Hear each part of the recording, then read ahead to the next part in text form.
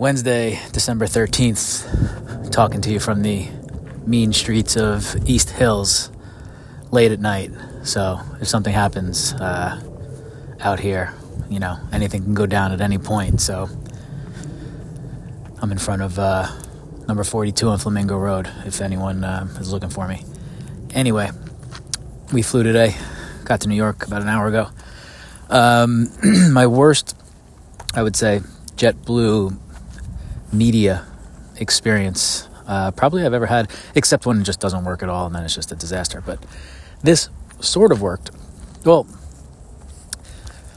it had major problems on two levels. One, I fly JetBlue a lot. Like, JetBlue is like the go-to New York to Costa Rica. So we're on JetBlue fairly often. And usually movies and TVs are, there's a decent selection, right? Like, I'm always like, okay, I don't know if I want to, like, Curb Your Enthusiasm's always there. There's some classics. And then to pour salt in this wound that I haven't even told you about yet, a couple weeks ago when we went to Atlanta for Thanksgiving, the choices were, like, phenomenal. Like, Pulp Fiction and A Few Good Men and Wedding Crashers and Superbad and just, like, endless amount. Like, I didn't know what to do. Today, the choices were, for both series and movies, were so pathetic. Like, not one thing I cared to watch. Not one. I threw on Love Island, and Alexis, my wife, was sitting next to me, and she's like, I'm in the mood for some mindless shit. How about we try this? So then we both started at the same time, and then, like, within 15 minutes, I was like, I'm out. And then I went to, what did I watch? Oh, it was Jennifer Lawrence movie. She, like, gets paid to date, like, a 19-year-old, and she's, like, 30 or something. It reminded me of, or I thought, rather, it was going to be like the movie probably 20 years ago with Alicia Cuthbert, the girl from 24, when she was like the hot neighbor, which ended up being a great movie.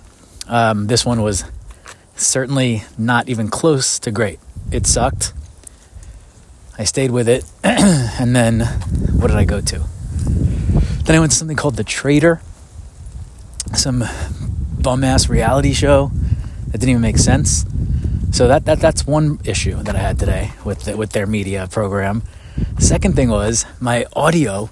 I could hear in the background of my show, like, one of the screens, and it switched, I believe, back and forth, of the two people sitting to my left.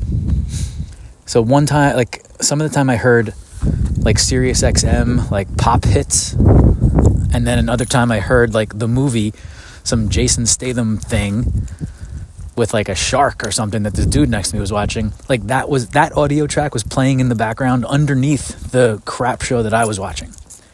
And then, for the last, like, half hour, every, 45 seconds, there was just, like, a long beep on top of whatever I was listening to. It just sucked, and that made the flight an easy flight. Like, the guy quoted 4 hours and 20 minutes, and then said, 2 hours in, we're going to land a half hour early. Like, we ended up landing like an hour earlier than we were scheduled to, which is pretty awesome. But it made it feel longer than it was because I was not entertained sufficiently. Anyway, I'm in New York. Reach out.